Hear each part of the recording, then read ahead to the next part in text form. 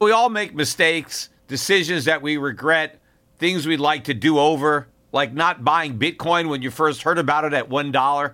We all carry around different stresses, big and small. When we keep them bottled up, it can start to affect us negatively. Therapy is a safe space to get things off your chest and to figure out how to work through whatever's weighing you down. At times, therapy has helped me and my loved ones in many ways. Therapy isn't just for those who've experienced major traumas. With the right guide, you can discover effective strategies to minimize distractions and truly connect with your needs, setting the stage for a more balanced life. If you're thinking of starting therapy, give BetterHelp a try. It's entirely online, designed to be convenient, flexible, and suited to your schedule. Just fill out a brief questionnaire to get matched up with a licensed therapist and switch therapists anytime for no additional charge. Take a moment. Visit BetterHelp.com/gold today to get 10% off your first month. That's BetterHelp, HELP.com/gold.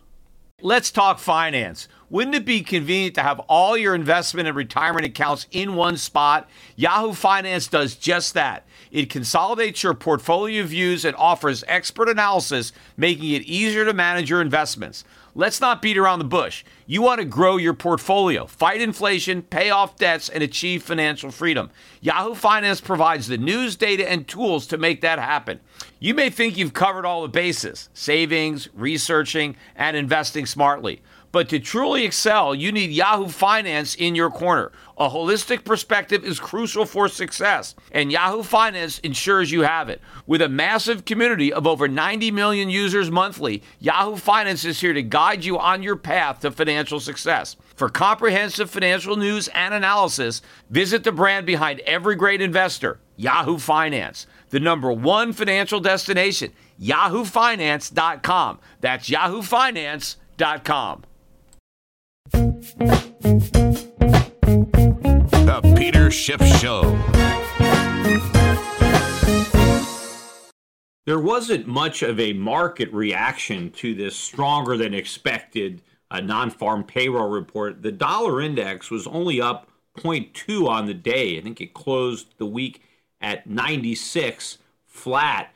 You know, that's about where the dollar was before the number was released. I think there was a little bit of a spike down in the dollar as soon as the number came out. Maybe it was just on the lower numbers for average hourly earnings, but there was a little bit of a drop in the dollar, and then the dollar recovered, and it ended up about where it began the day, up slightly. Although it wasn't across the board. I noticed the Canadian dollar was very strong today. It rose 0.8%. It closed at a 10-month high against the greenback. So dollar to me still looks very weak, and the fact that it couldn't rise given the supposed spin, the positive spin on this non-farm payroll number. I mean, normally if you get a beat on the non-farm payroll number, you get a big rise in the dollar. Not now. And the dollar has been falling. It was just off a 7-month low, and still we could not get a rise in the dollar. Also, bond prices continue to fall. This was a very, very bad week if you are an owner of bonds worldwide. Yields are rising across the board from Japan to Europe to the United States. The yield on the 30-year is 2.935 in the U.S. On the 10-year, we are at 2.393. These are still low levels, historically speaking, but they're much higher than we were at the beginning of the week. And the trend to me looks like maybe we're about to break down in the bond market and break out in yield. And I think it is the weakness in bonds and the backup in yields that is one of the reasons that the gold market has been acting as weak as it has, because there's still this perception out there, false perception, that rising interest rates are bad for gold. And maybe if you couple that with the fact that the dollar had been falling recently, but gold had not been rising, which meant that gold prices were falling in terms of other currencies. It wasn't falling in terms of the dollar so much, but gold prices were falling in terms of other currencies. I think there might have been some breakdown in the charts there, which caused some selling based on the euro price of gold or the Aussie price of gold or the Canadian dollar price of gold.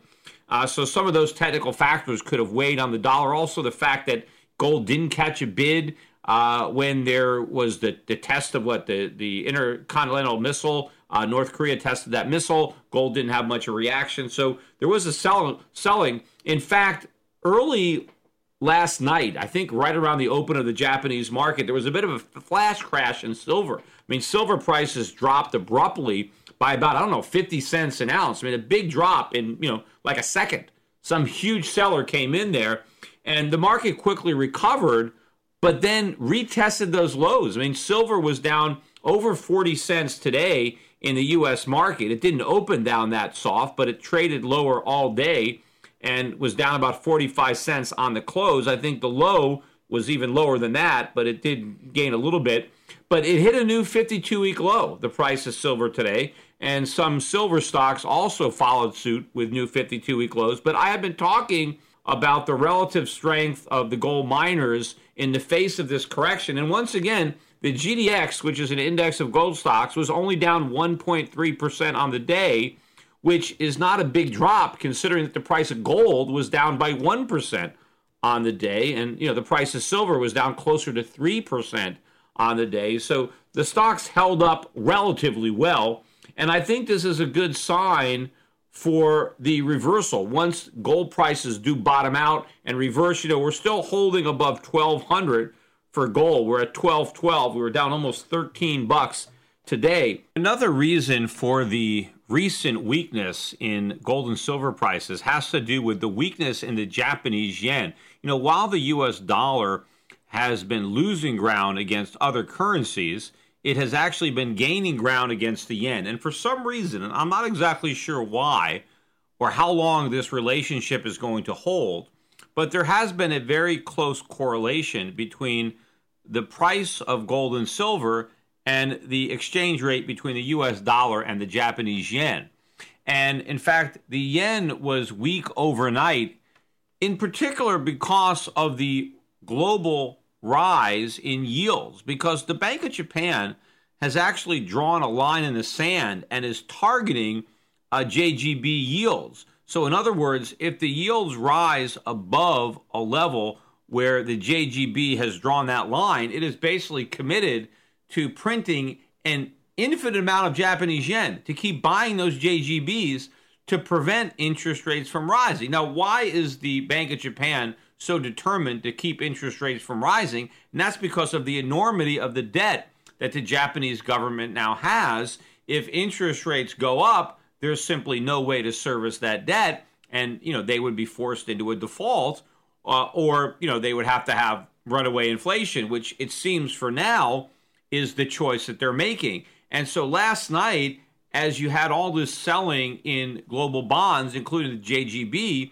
you had massive intervention, right, to support the bond market. That meant the printing of a lot of yen, which drove the yen down. And coincidentally, the big sell order that came into the metal markets that started in silver, but also to a lesser extent gold, it happened to coincide, as I said, with the opening of the Japanese market. So I don't know that that's a coincidence where you have this weakness in the Japanese yen. You have the Japanese government basically coming out, or the JGB, and saying, we're going to just keep printing yen. We are going to cap interest rates at this level, and we're just going to keep printing. And that was the catalyst that drove down the price of silver and gold. And if the backup in yields continues, that means money printing in Japan is going to continue. And so that could potentially put more short-term downward pressure on gold and silver prices. But ultimately, I think that this relationship is going to break, because if the Bank of Japan is going to destroy the yen, if they're going to keep printing and printing yen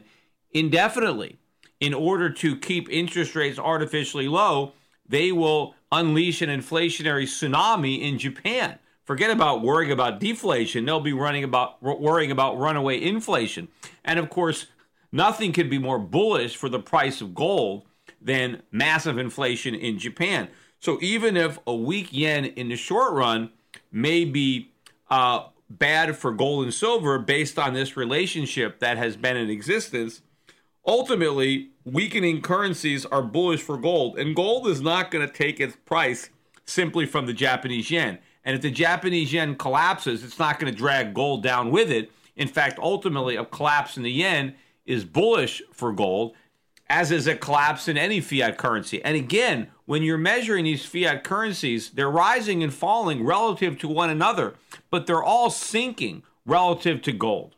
I think one of the reasons for the correlation between the yen and the gold has to do with the risk-on, risk-off trade, where both the Japanese yen and gold are seen as the safe haven assets. So when people are worried and they want to take risk off, they buy gold and they buy the Japanese yen. And so that may be one of the reasons that their two have been moving together. But once they start to move together and they form this relationship, traders start to key off it. And so all of a sudden, if they see weakness in the yen, they sell gold. Or if they see strength in the yen, they buy gold, or maybe vice versa. It's hard to tell what is the horse and what is the buggy in that relationship. But I think that this has a lot to do with the correlation, and eventually it's going to snap, because just because the yen loses its safe haven status doesn't mean that gold will. And in fact, in the long run, if gold is the last safe haven standing, and I never quite understood why the yen was a safe haven in the first place, but once people no longer have an alternative safe haven to gold, if gold is the only safe haven standing, then that's obviously positive for gold. I mean, one of the reasons that the yen may be the safe haven is that it's a carry currency, right? People are borrowing yen in order to buy higher yielding assets or in order to buy stocks. So when they get nervous about the stock market, maybe they sell some stocks and buy back the yen that they shorted. So it's a carry currency. But nobody is carrying with gold. People aren't shorting gold. At least I don't think people are this dumb, shorting gold in order to buy other assets, the way they might short the yen to buy other assets. But when they want to unwind those risky bets and take that risk off, they end up buying yen. But if this relationship breaks down, if people start to worry about the yen because of excess money printing in order to artificially cap the yields in Japan, then the yen will no longer be a safe haven and it will just leave gold. So while this relationship could be bearish in the short run, ultimately it could be very, very bullish in the long run for gold. But rising interest rates are not negative for gold. I mean, the main reason that interest rates are rising around the world is because inflation is picking up around the world. Higher inflation is positive for gold. I mean, it is the most bullish thing for gold. And in fact, when inflation rates are rising, that means that money is buying less, right? The purchasing power of money is going down. And that's when you want to own gold. Because when the purchasing power of fiat money is going down, it's going down relative to something like gold. Gold is where you want to be when fiat currencies are losing value, and that is exactly what's happening when you have inflation. Same thing with the bond market, right? Higher inflation drives down the value of bonds. See, bonds have a coupon, right? You buy a bond and you're fixed with a coupon for the life of that bond. Well, as inflation increases, it erodes the value of that coupon. It also erodes the value of the principal, which isn't going to be repaid for 10 years or potentially longer, 30 years, if you're talking about a 30-year treasury. So as inflation accelerates, it erodes away the value of bonds. Well, when bonds are losing value, that is bullish for gold, because gold is something that you would own as an alternative to bonds, right? If you are a central bank and you're holding a lot of U.S. treasuries, or you're holding a lot of German bunds or JGBs, and those bond prices start losing value and you want to get rid of them to avoid bigger losses, what are you going to buy? You're going to buy gold. So a bear market in bonds is bullish for gold. But for some reason, everybody just thinks, well, if interest rates are going up, that just makes gold less attractive because you're giving up, or the opportunity cost. It makes bonds less attractive because bonds are falling in value. It makes currency less attractive because interest rates are rising because currency is losing value. But gold won't be losing value. Gold is going to be storing value. And again, even if you're going to make the argument that there is an opportunity cost of owning gold because you give up the interest rate, it's the real interest rate that you give up. It's not the nominal interest rate. It's what is the interest rate, how much does it exceed the inflation rate? And if inflation is rising, and if it's rising faster than bond yields, then real rates are falling. And that only increases the appeal of gold. But the other reason that rising interest rates are so bullish for gold is because they're bearish for the economy, particularly the economy of the United States. If you are a country that depends on debt, if you borrow a lot of money and interest rates go up, what does that mean? That means you're in trouble. That means the cost of servicing your debt goes up. The income that you need to divert to debt service goes up, which means you have less money for other things. And so the economy suffers as a result of rising interest rates. And if rising interest rates push the economy into recession, what does that mean? That means more government spending. That means bigger deficits. That means more inflation. In fact, that means that the Fed might cut interest rates even as inflation is rising, which means that the real rate is going to fall even faster. And of course, higher interest rates are negative for the stock market for a number of reasons. But, the Federal Reserve, of course, now they're concerned, somewhat concerned about stock valuations. And there are people that are saying, well, the Fed is going to keep raising rates until the stock market goes down. But, of course, if it goes down too much, they're going to have to cut them all over again. I mean, it's not like they can just, prick a little hole in this bubble and most of the air is going to stay in it. The minute they prick a hole in it, all the air is going to come out of it. So, it's like, be careful what you wish for. If the Fed really is hoping to drive down the stock market, they're going to succeed to a much greater degree than they anticipate. And then they're going to have to come to the rescue of the stock market. Of course, to the extent that they can blame it all on Trump, then that, is a bit of a get out of jail free card for them, because they can say, oh, well, we got to save the market. We got to save the economy because of all these terrible things that Trump did. But rising interest rates hurt the stock market in many, many ways. I mean, one is simply because stocks are the present value of their future income. And the present value of any income stream is lower the higher the rate of interest that you discount that cash flow by. So by definition, higher interest rates brings down the present value of stocks. And also, stocks are an alternative to bonds. And so as bond yields go up, stocks now have to yield more to compete with bonds. PEs are always going to be a function of interest rates, right? The lower the interest rates are, the higher the multiple that the stock market can support. But also, you have to look at corporations that also have debt. You have a lot of U.S. corporations that are loaded up with debt. They have to pay interest on that debt. A lot of that debt was accumulated just buying back stock. And so if interest rates go up and now corporations have to devote more of their revenue to debt service, that means their profits go down, because paying interest on your debt is a cost, right? It reduces your profit. So now your earnings per share are going down because you have to pay more of your earnings in interest expense. And so you have less profit left over for the stockholders. So it pushes down the profit. So not only are you discounting those revenues by a larger number, there's less revenue to discount because more of the revenue has been diverted to make interest on the bond payments. And also, a lot of customers of corporations also have a lot of debt. And so if they're having to spend more money servicing their debt, they have less money left over to spend on the goods and services provided by other companies. So there's so many reasons that higher interest rates are going to be a negative for the stock market. I think the only reason that it hasn't been a bigger negative yet is because of the unwarranted enthusiasm that surrounded the election of Donald Trump and the anticipation of all this fiscal stimulus and all this deregulation. And I think that created one last sucker's rally in the market, and it's already running out of steam. If you look at what's happening with some of the NASDAQ stocks, Tesla now briefly moved into a bear market territory. It declined 20% from its high, and I think it only took about 8 trading days to move into a bear market. And there's a lot of other stocks. Now, the NASDAQ was up today, was up about 63 points, but it was only up about 13 points on the week. So without today's rally,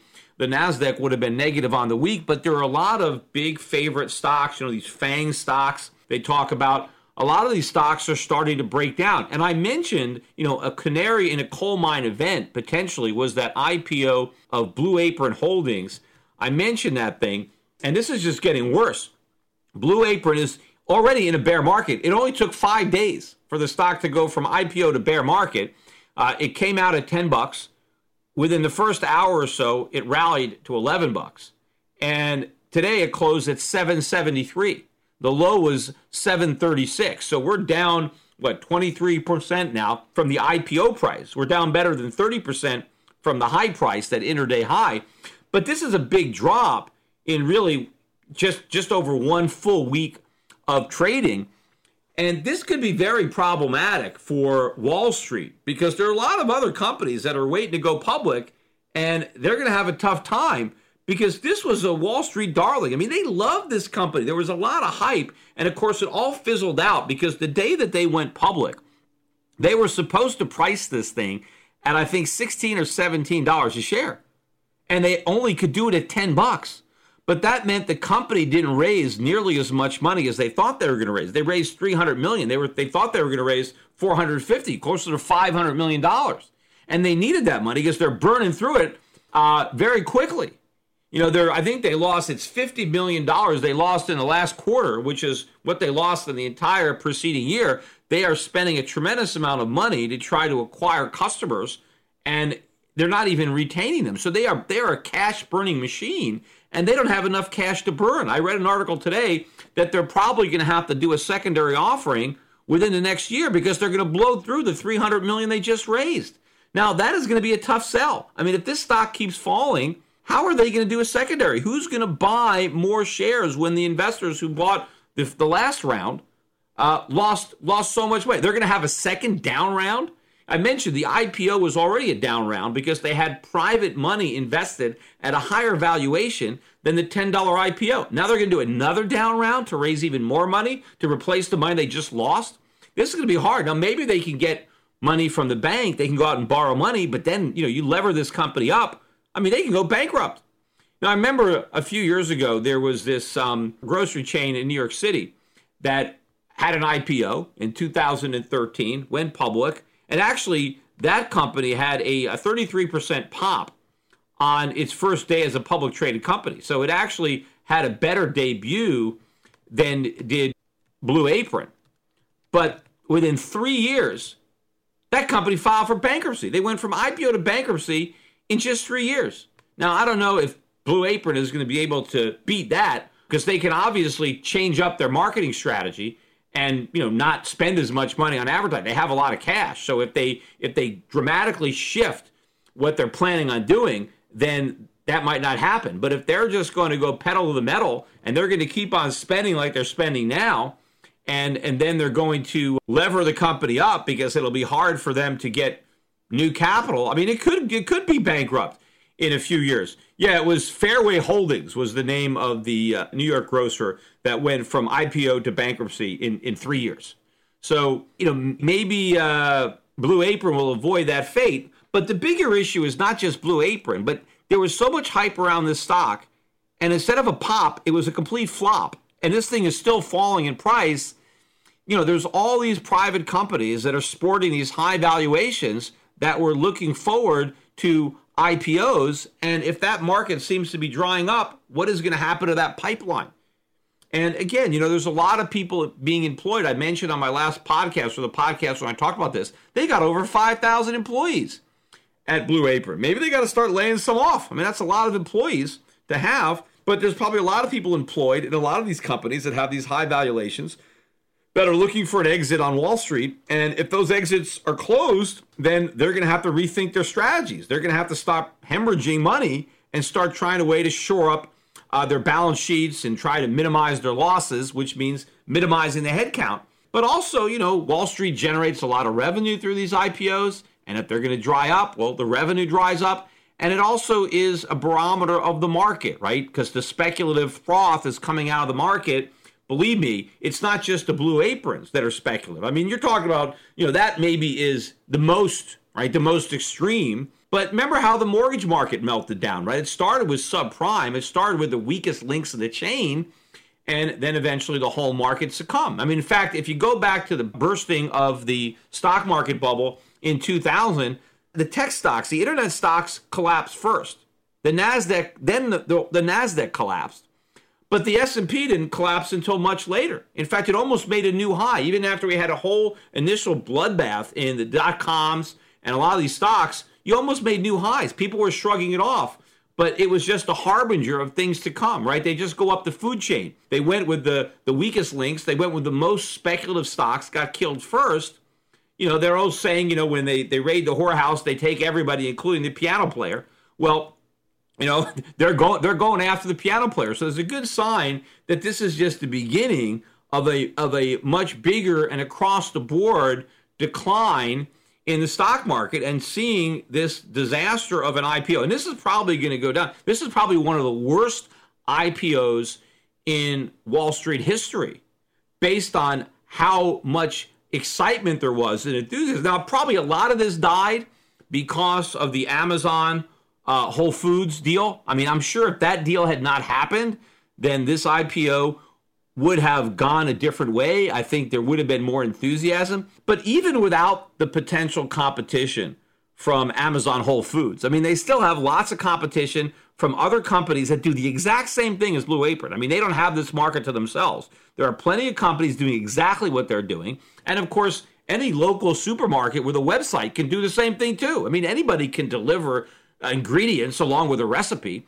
So it was going to be very competitive. But I think the prospect of competing with Amazon Whole Foods was a real shock.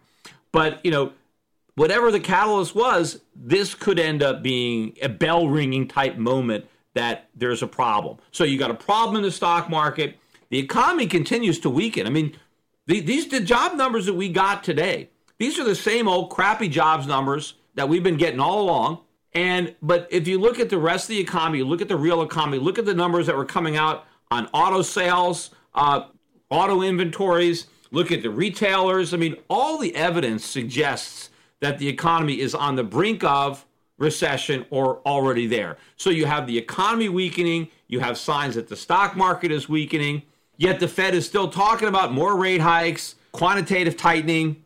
It's only a matter of time before the markets figure this out, before the Fed is going to have to come clean and admit that the economy's got a problem. Now they can blame it on Trump. Yep, that's how they can save face and try to take the heat off them. But this is coming. And the weakness that we're seeing in the dollar, the weakness that we're seeing in the bond market, this is all more evidence that something is going to change. The only thing that hasn't actually happened yet is the price of gold. The price of gold is still not breaking out. In fact, it's, look at silver is breaking down.